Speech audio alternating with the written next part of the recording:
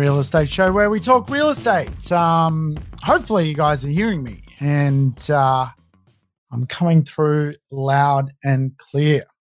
Now, today I wanted to do a little conversation on where we are inside the property clock.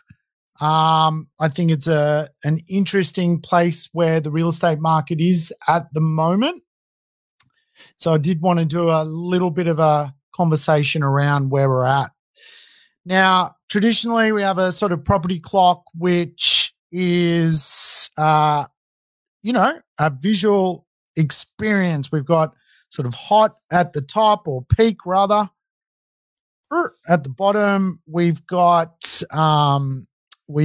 actually, hey everyone, welcome aboard. We're going to talk about the property clock. I might start again. Now, traditionally, every month the market sort of flows along and it goes through sort of peaks, it goes through troughs, it goes all different directions. And that's why we have the Reserve Bank of Australia. Every month they meet and things go in different directions. So really over even a 6 or a 3 month period, you can go from sort of being at the bottom to being all the way at the top.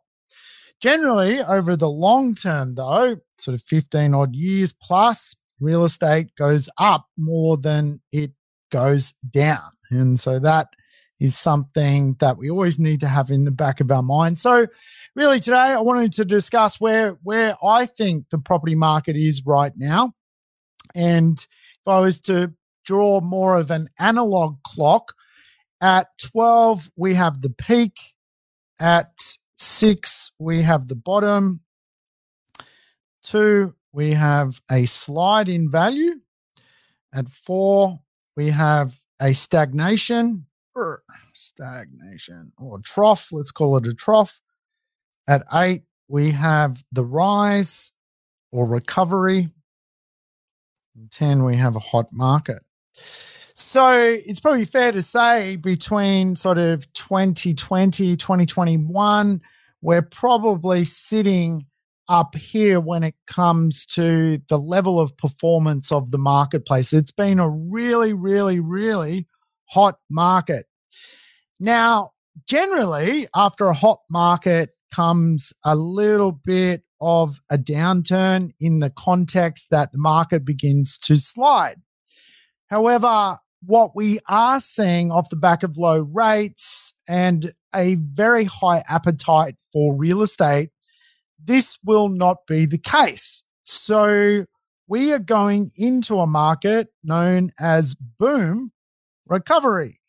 We're actually almost gone all the way around the clock once again. And now we're going to go into a period of basically more normalized growth, 5% per annum over a consistent period of time. Rather than a 20% growth marketplace, we are now going into what is known as boom recovery. Now, why markets tend to boom is quite often years will go by without any growth at all. And we call that mean reversion.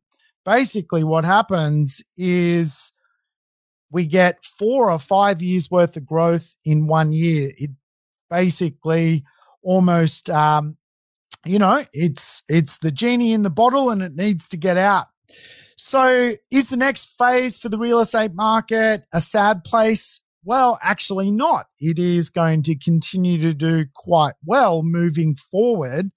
However, it is going to be more charitable and consistent and sustainable growth moving ahead. Certainly, we are not seeing in most of the markets where there has been growth performance any reason for the market to stagnate and go backwards. Simply put, the rates are just too low and the appetite to get into the real estate market too high, and the stock levels of supply simply too low for the market to go into a very, very comatose state. If anything, we've had the boom. The new prices are set. they're here to stay. It's not going to get any cheaper anytime soon. Now we are just going to a more normalized state, a boom recovery. We're recovering from the boom, believe it or not, rather than heading towards some sort of stagnated place in the marketplace. Auction clearance rate still very high. Appetite in the market very, very strong. I'm getting text every 5 minutes about real estate. It is a hot topic for people right now. So that's where we are. That's the state of the market right now as I speak. But of course, markets can change, and that's why we have to monitor the economy every month, why the Reserve Bank of Australia meets every month to talk real estate. Hey, you have a great day wherever you are. I will catch you next time on Ask Sam.